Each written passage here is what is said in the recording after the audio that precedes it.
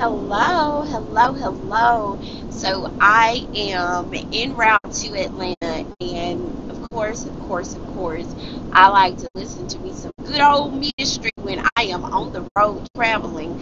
And yesterday, one of my sisters from church, we were on a ministry call, and one of my sisters from church talked about beautiful chaos. Sometimes things chaotic things can become beautiful, right? Everything that we go through, what we have to do is we have to decide how we would perceive this thing. When you think about something being ugly, you frown on it. You be stank about it. But when you use the word beautiful, tell me the different things that comes to mind. And when you attach the word beautiful to chaos, then that has to make sense. It has to resonate in your spirit to know that this chaos is beautiful. Meaning, right now it does not make sense. Right now it just looks like stress. It looks like pain. It looks like discomfort right now. But we call it beautiful chaos because although it looks disarranged right now, although it looks like it doesn't make any sense, my perception of a thing will change the direction of a thing. I'm going to say that one more time. My perception of a thing will change the direction of a thing. If I continue to look at this situation, y'all know I come from lemonade, going from bitter to sweet.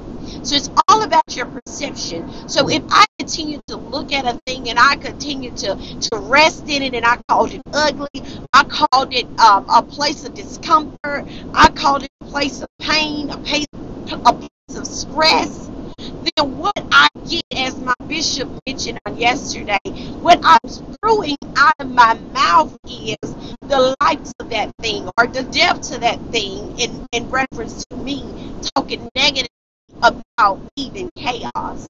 So usually, y'all, we consider things to be chaotic as disarranged, out of order, just trouble. It's not a happy place. It's just not a happy place.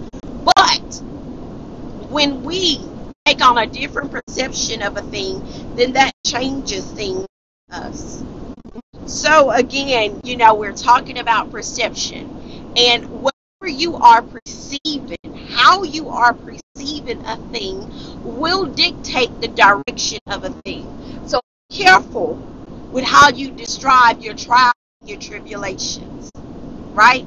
Because your description will impact, your description will determine what happens with your chaos, what happens with your pain, what happens with your stress.